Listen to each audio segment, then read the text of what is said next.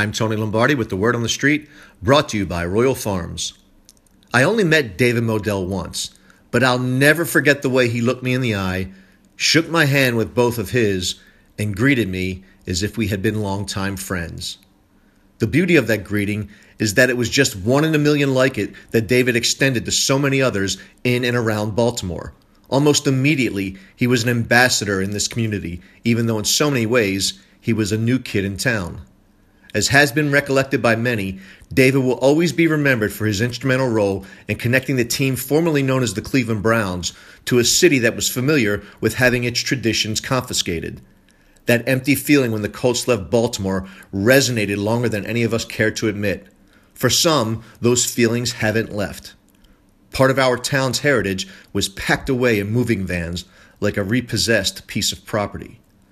We all had mixed emotions about doing to another city what had been done to ours, but David's effervescent spirit could not be suppressed. Instead, it spread and it helped smooth the road along that sentimental journey.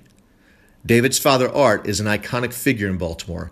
He helped restore our sports heritage, and in doing so, he brought old friends together again on Sundays. New friendships were forged, and businesses flourished as a community regained the missing bounce in its step. Art deserved credit for that, but behind the scenes, burning the midnight oil to secure the Browns' successful transition into the collective heart of Baltimore was David. We will never forget his passion, his enthusiasm, and his victorious romp through our city streets while embracing the Lombardi Trophy, Silver Betty as he called it, and allowing all of us to do the same following Super Bowl 35. John Unitas in many ways is responsible for putting Baltimore on the map. In an understated way, David Modell did the same, putting Charm City back on the map, given his role in not only bringing the NFL back to the land of pleasant living, but by supercharging its rebirth. It's been said that success isn't defined by the number of bedrooms in your home, the kind of car you drive, or the zeros to the left of the decimal point in your bank account, but rather it's defined by the difference you make in the lives of children.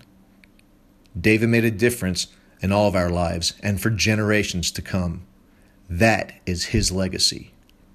Thank you, David. You will be sorely missed and never forgotten. I'm Tony Lombardi.